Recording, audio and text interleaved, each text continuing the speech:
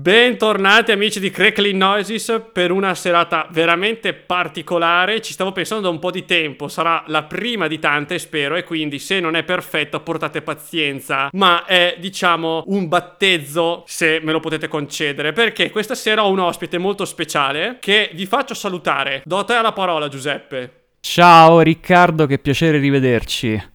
Allora, io sono... Davvero, un piacere immenso. Veramente.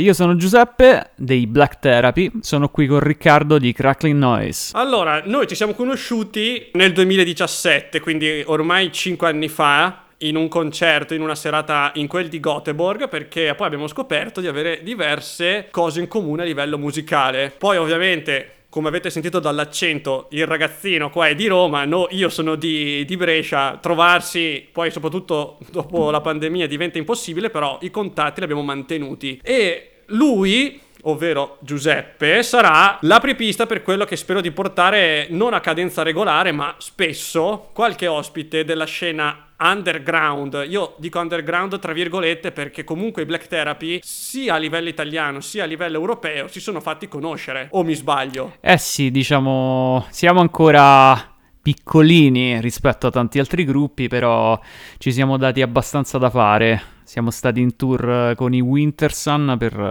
un mesetto, che era nel 2017, fine 2017.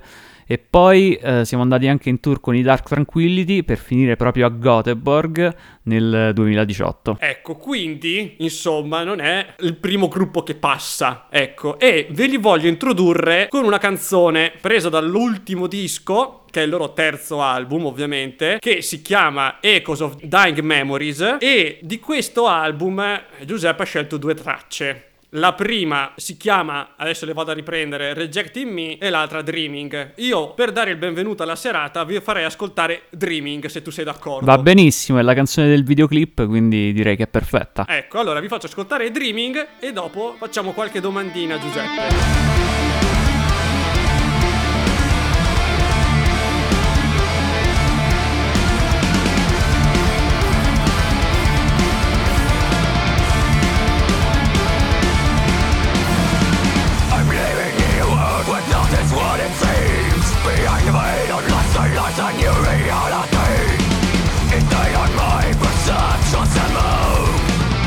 All this fight for us and hide us. I'm blind.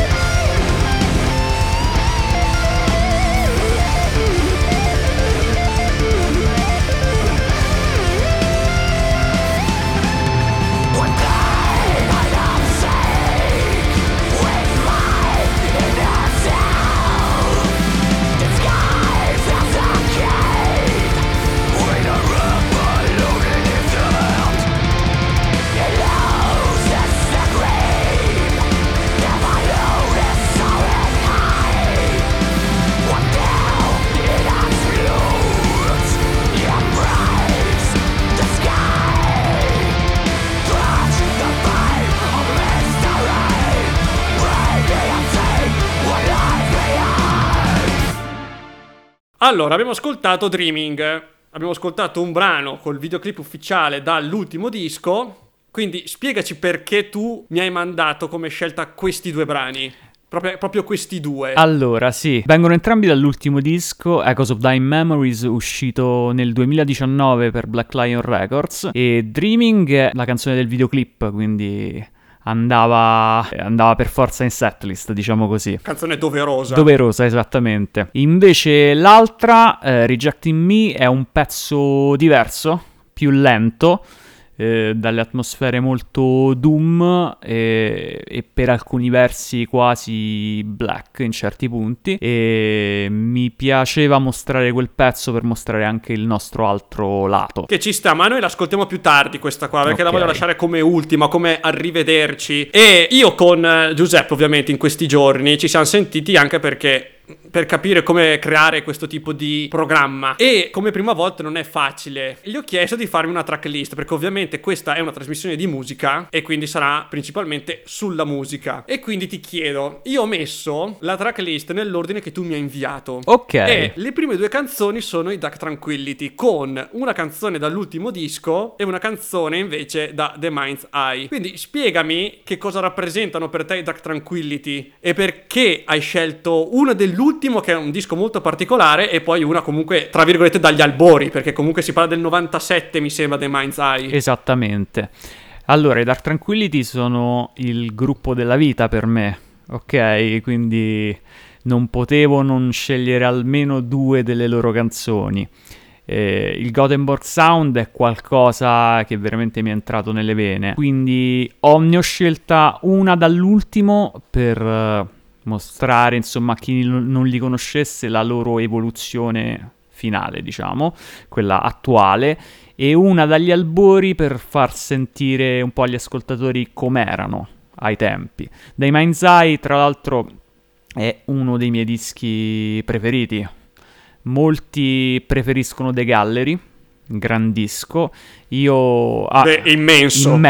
The Gallery immenso, non è neanche da veramente dire immenso. Io adoro The Gallery, ma forse tra i due devo dire che preferisco quasi The Mind's Eye, che per me è un disco veramente molto bello, e ho scelto una canzone di quelle più veloci da The Mind's Eye, che è Sight, Rage and Roses. Sì, esatto, Sight, Rage and Roses. Quindi, giustamente, adesso ci andiamo ad ascoltare le due canzoni in ordine come me le inviate, ovvero Remain in the Unknown, preso da Moment, disco dell'anno scorso, e Sight, Rage and Roses da The Mind's Eye. Quindi, buon ascolto. In the flicker of a light, in a shadow on the wall, and the reassuring voice of Apophenia, my friend. I hear signals in the static, I see distant figures calling, and I know it's not to be. And let there be revelation.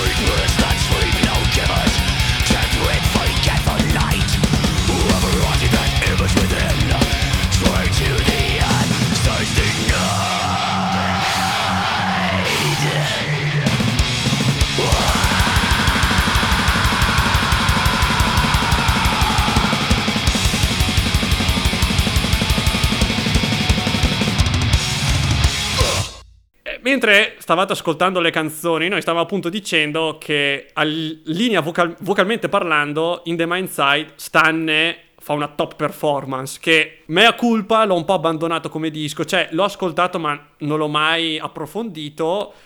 Dopo questo confronto costruttivo con Giuseppe direi che me lo devo andare a ripescare, giustamente, altrimenti mi darebbe fastidio non conoscere qualcosa di Dark Tranquillity, in quanto la scena di Göteborg è molto cara anche a me. Come sapete, se non lo sapete, tramite Metallus ho fatto il primo di 3 capitoli sulla Göteborg scene, ovvero gli albori, quando ancora era tutto un bel mischiotto che stava un po' friggendo, che doveva ancora nascere. I Dark Tranquillity insieme agli At The Gates sono stati i 2 gruppi che hanno aperto di più le porte. Poi ovviamente sono entrati anche gli In Flames, band che non c'è nella tua tracklist. No, non ci sono né At The Gates né In Flames, che mi piacciono entrambi, cioè gli In Flames mi piacevano prima. Come tanti. Però ho scelto altri gruppi per questa, per la mia tracklist, e alla fine in realtà di Gothenburg ci sono solo i Dark Tranquillity. Sì, che secondo me sono quelli che comunque rispetto agli At The Gates hanno portato qualcosa in più. Se gli At The Gates comunque sono maturati più da un punto di vista rimanendo nel loro stile, i Dark Tranquillity hanno ampliato le loro vedute Decisamente. e hanno dato, secondo me, alle stampe tra Atoma e Moment. Sono 2 dischi incredibilmente differenti, ma allo stesso tempo con il marchio Dark Tranquillity bello stampato, e non puoi dire che non siano loro dietro a suonare. Sì, e poi hanno sempre composizioni, diciamo, di classe, sicuramente. Quello che invece mi fa strano nella tua scaletta è quella di vedere gli Swallow the Sun. Ok. E penso che sia la parte Doom che tu mi raccontavi della tua canzone presa dal disco The Black Therapy, ovvero Rejecting Me. Tra l'altro tu mi hai condiviso la canzone con Annette Olson. Sì. Quindi un featuring ancora più particolare. Sì. Quindi spiegami un po' come mai proprio questa canzone precisa. Allora, gli Swallow the Sun sono un altro dei miei gruppi proprio preferiti, tra l'altro cantante stratosferico, e hanno queste atmosfere molto doom che unite al melodic death mi piacciono veramente molto. E tra l'altro sono un gruppo con cui io sono stato in tour, non con i Black Therapy, ma quando ho fatto da cantante per gli Adimiron. Siamo stati un mese in tour con gli Swallow the Sun per tutta Europa. Ma eri in tour in che anno? Era il 2015.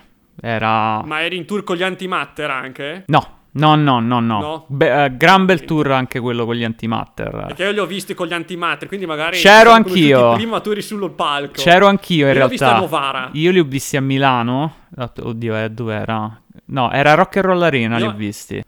A Novara Sesia. Ok, e c'ero anch'io. Non ci conoscevamo. C'eri anche te. Non ci conoscevamo. Vedi, questa sera è incredibile. Incredibile, avete visto? sì. Allora bisogna per forza ascoltarla, questa canzone, perché ci riporta indietro ancora in più nel tempo, e si chiama Cathedral Walls, dall'album Emerald Forest and the Blackbird.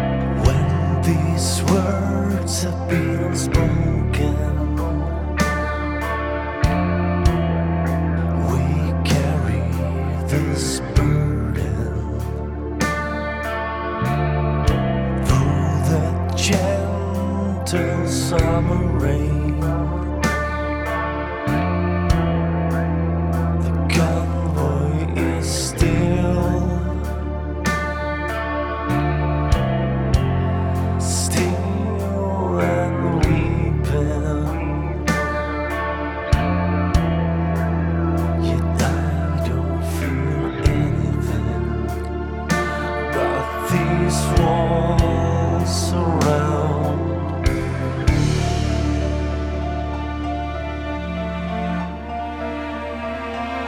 And the candles on cathedral walls chase the weekend under sunsides over you,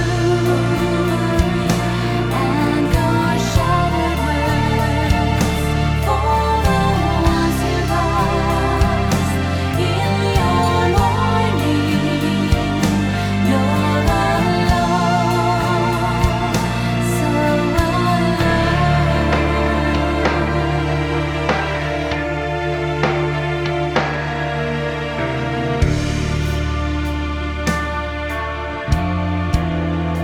This silence speaks a million words, words of comfort so shallow.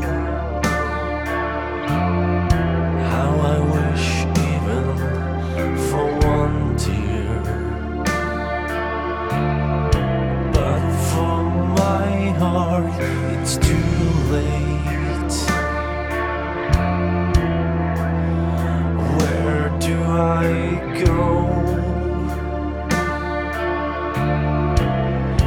when the sorrow turns to hate? Where do I go from here?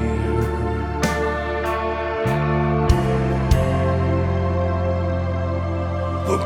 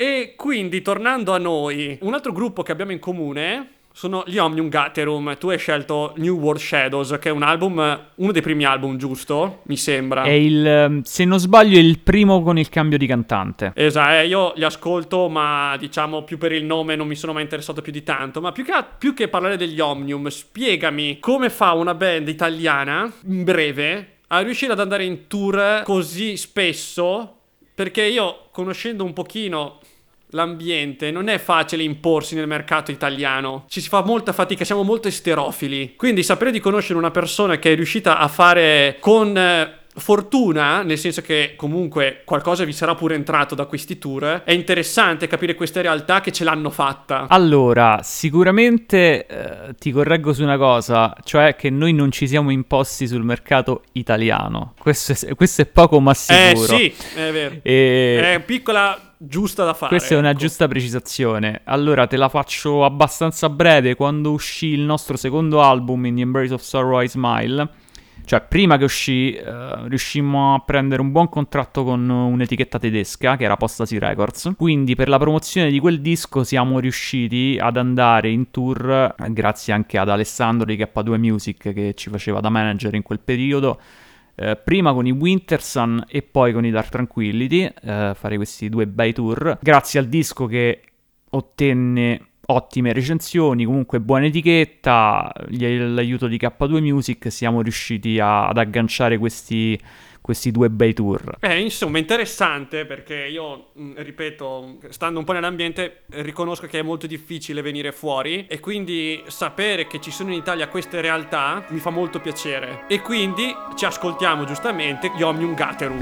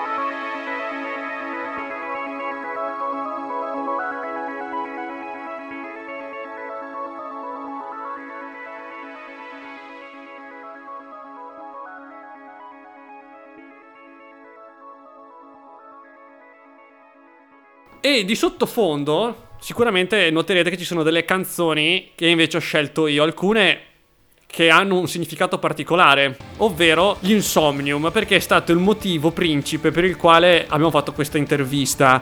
Ci siamo conosciuti in un concerto a Göteborg durante il tour di Winter's Gate degli Insomnium, un concept album stratosferico, ed è lì che durante l'attesa di entrare nel locale, che era lo Sticky Fingers, io ero con la mia ragazza perché a entrambi piacciono gli Insomnium, ci giriamo perché sentiamo due de Roma e facciamo ma come? Siete in fila anche voi?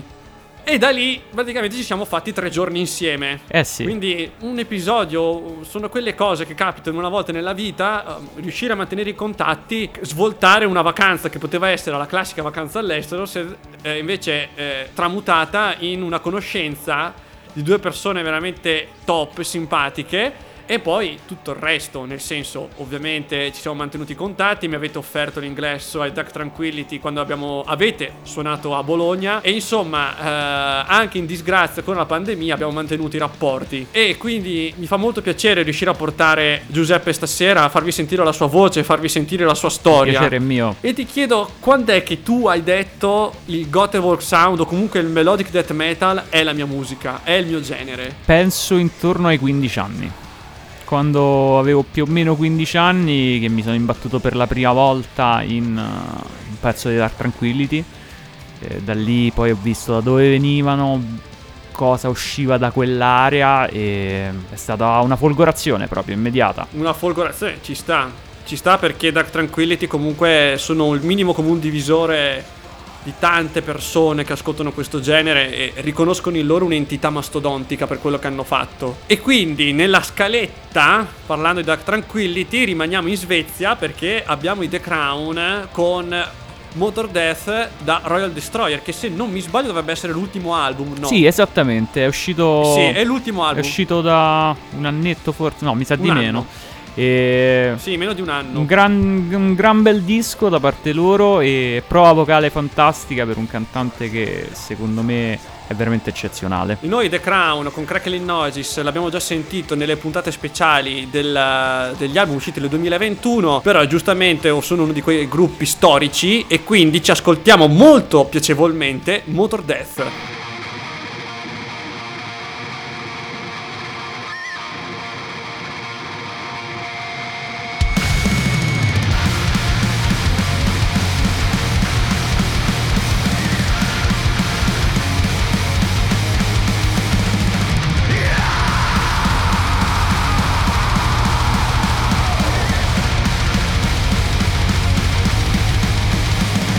Burn, I'll tell you burn. Screaming, killing,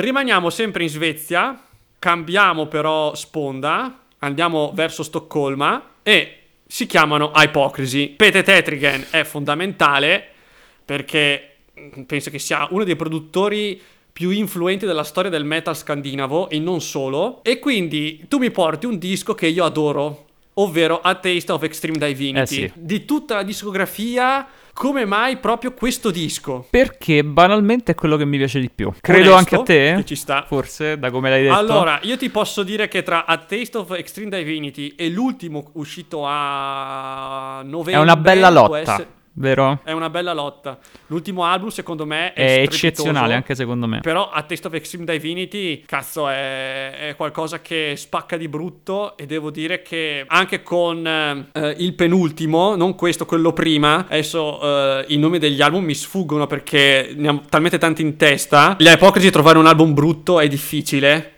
E quindi direi che ascoltarsi Global Domination faccia solo bene all'anima. Quindi, se non li conoscete, questi sono gli Ipocrisi con Global Domination.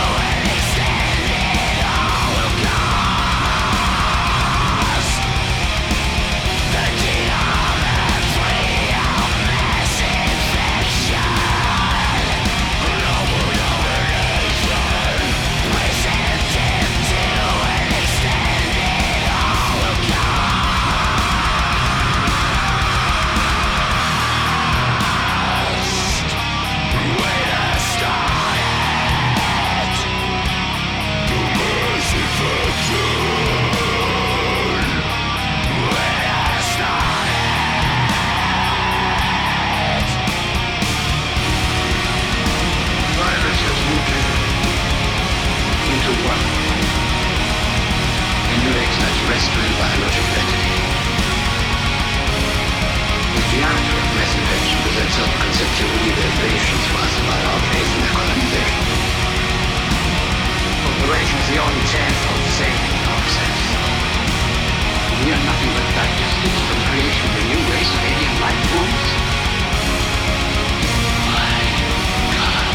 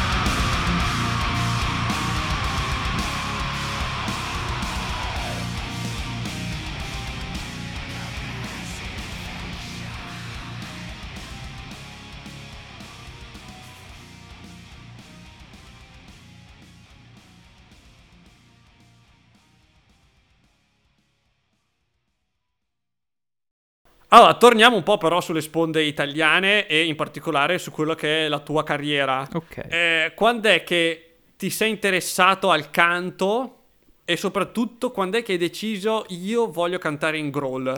Perché comunque ci deve essere qualcosa che scatta. Allora, diciamo, il canto mi è sempre piaciuto in generale. Quando ho deciso di cantare in growl, sono stati Dark Tranquillity a farmelo decidere, è stato Stanne. Quindi... Giustamente, diamogli anche questo merito allora. Quindi sì, per questo capisci che per me sono veramente un gruppo importante. E avevo quindi sì, intorno ai 15 anni, in cui ho iniziato a provare a fare growl, scream. Quindi ho iniziato da autodidatta, poi ho seguito Enrico Di Lorenzo, che è il cantante degli Dios Divinity, che ha fatto dei seminari. E poi da lì in poi mi sono perfezionato anche con Eleonora Bruni e sono arrivato insomma ad avere quello che è un po' il mio stile. So che tu dai anche lezione. Esatto. Quindi insomma sei diventato anche un punto di riferimento, penso non solo di Roma, per chi vuole imparare questo stile. Sì, perché do anche lezioni online e poi a Roma inoltre mi appoggio anche ad una scuola, quindi... Insomma è importante anche perché non è facile trovare qualcuno che ti insegni ad usare la voce in questo modo, perché sennò c'è il rischio veramente di perderla e non è una battuta. Sì, bisogna sapere quello che stai facendo. E quindi parlando di voce, tu mi proponi di ascoltare Motherland e Dark Lunacy. Sì. Come mai hai scelto proprio i Dark Lunacy? Allora, i Dark Lunacy sono un'altra delle mie band preferite. Sono italiani e in particolare i loro primi 3 album mi piacciono veramente molto. Questa è una canzone che viene dal terzo album, che è tra l'altro un concept album sull'assedio di Leningrado. Quindi in realtà quanto mai attuale la tematica russa. Assolutamente, la casualità anche di queste cose. Sì. Album fantastico dall'inizio alla fine e questa è una delle mie tracce preferite. Quindi dall'album The Diarist ci ascoltiamo Motherland.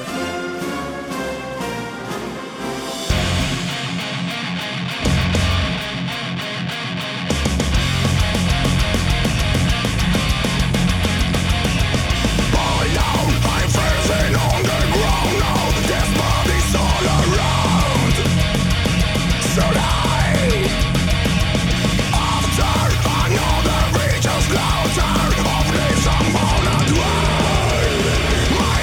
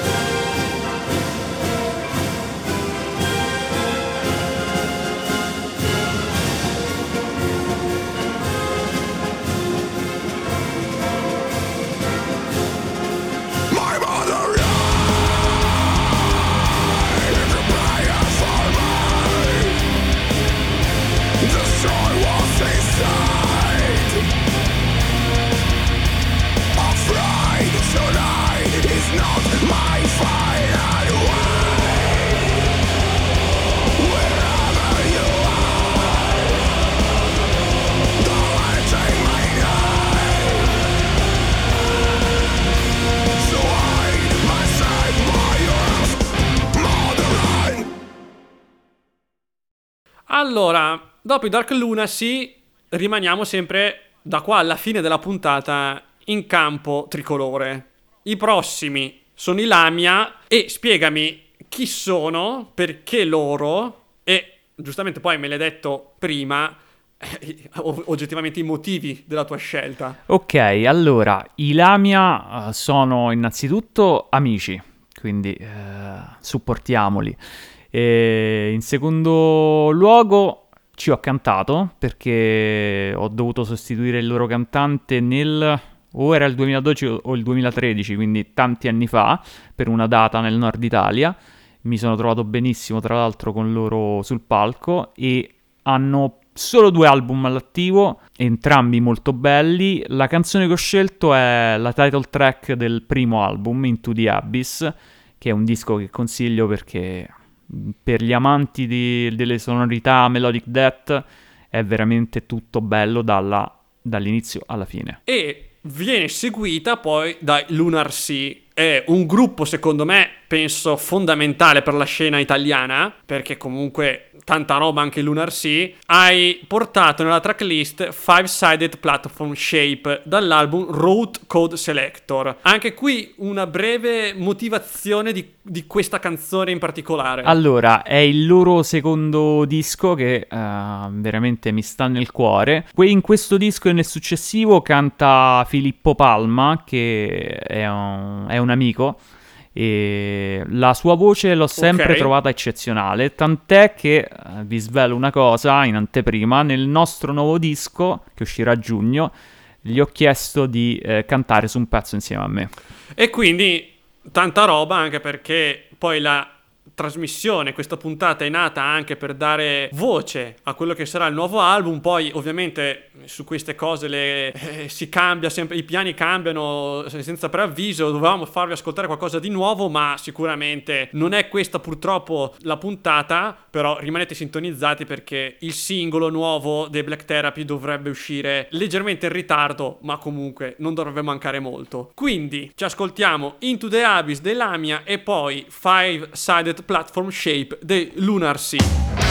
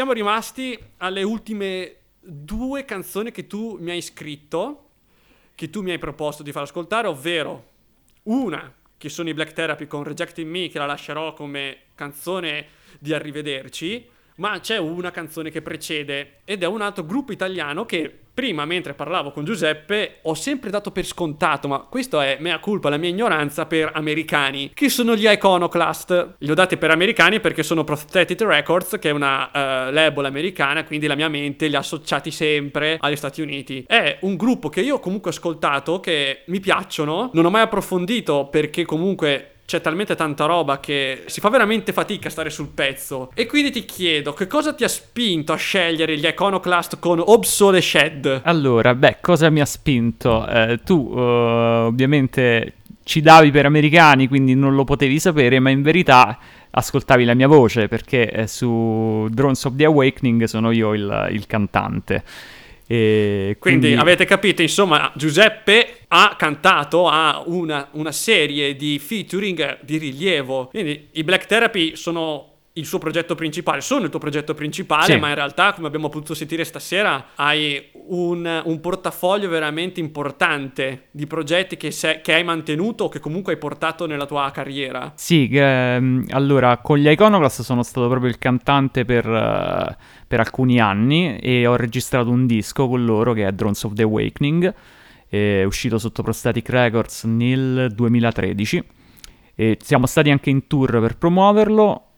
Fu un'esperienza decisamente molto bella. E quindi con queste parole cosa posso fare io se non farvi ascoltare Obsolesced? Quindi a voi l'ascolto degli Iconoclast.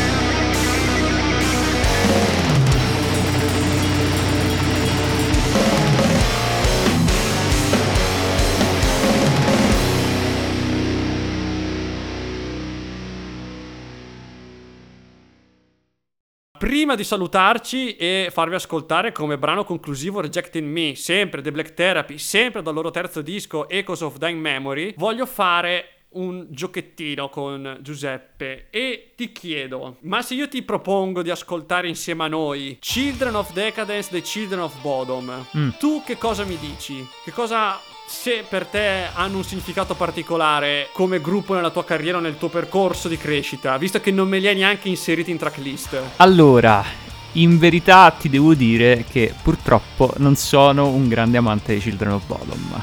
Ai ai ai. Però, quindi, questo è interessante. Questo è interessante perché ti chiedo, come mai non li apprezzi? Allora, diciamo che loro... non ho mai apprezzato tanto il loro tipo di utilizzo delle tastiere. È una cosa che che mi è sempre rimasta un po'... non me li ha mai fatti apprezzare più di tanto. Ecco. Ci sono tanti altri gruppi della Finlandia che mi piacciono, anche con tastiere. I primi che mi vengono in mente gli Amorphis. Però l'utilizzo delle tastiere nei Children of Bodom non mi ha mai permesso di apprezzarli appieno. E io sono comunque un amante di synth e tastiere quando in sottofondo comunque sì, li state sentendo, perché ovviamente la canzone è già partita e quindi avete già sentito un po' di synth. E praticamente è solo questo, solo l'elemento synth che non ti piace di loro? È soprattutto quell'elemento lì, sì, perché per il resto... cioè non è che gli si possa dire nulla, Ah beh, interessante questa cosa qua, perché ad esempio per me li associo diversamente rispetto agli Amorphis. Secondo me sono due gruppi completamente diversi, senza ombra di dubbio. Completamente diversi, ma più che altro per l'evoluzione stilistica che hanno avuto.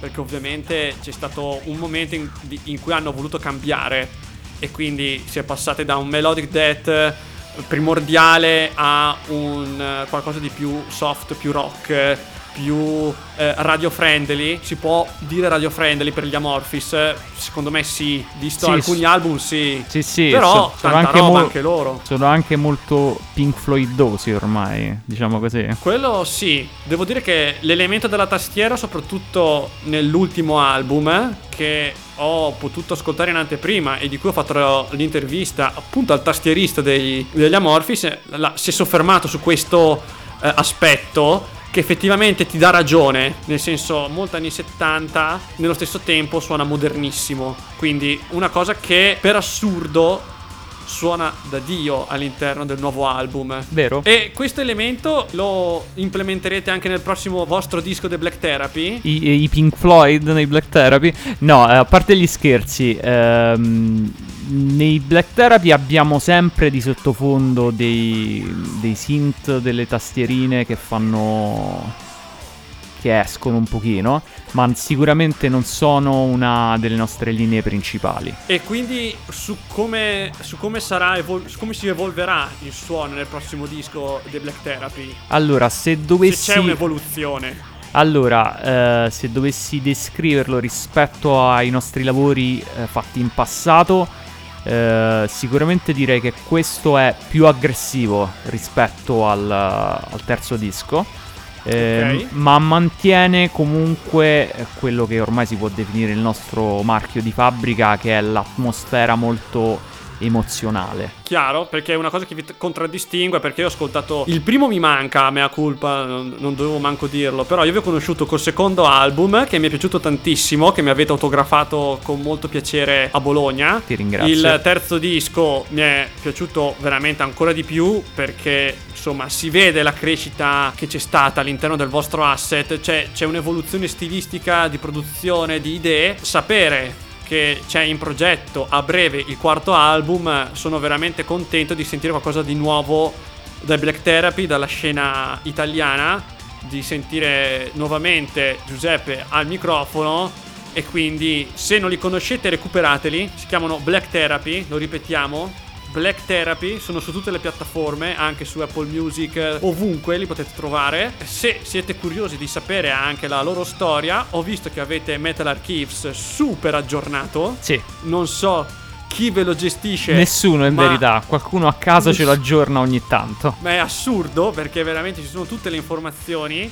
Seguiteli sui social. Se vi piace il melodic death metal ma non li conoscevate, metteteveli in lista perché assolutamente sono di quelle band italiane che meritano di essere ascoltate.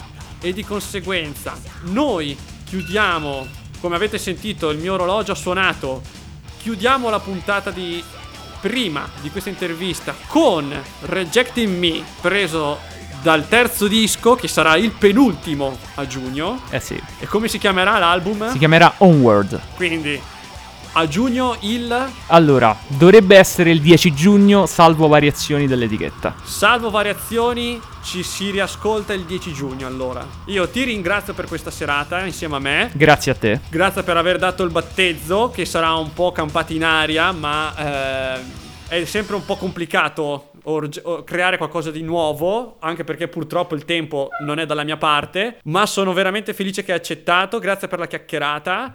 Mezz'ora è anche troppo poca, però purtroppo quello è il tempo che ho. E quindi, ripeto, Black Therapy su tutte le piattaforme, con anche YouTube con i video ufficiali. Stasera con me il cantante Giuseppe, che ringrazio nuovamente per avermi tenuto compagnia, per averci tenuto compagnia in questo giovedì sera veramente ancora invernale, perché fa veramente freschino e ideale per ascoltare un po' di sano melodic death metal made in Italy. Noi vi salutiamo, mentre Crackling Noises torna giovedì prossimo. Ciao. Grazie e alla prossima.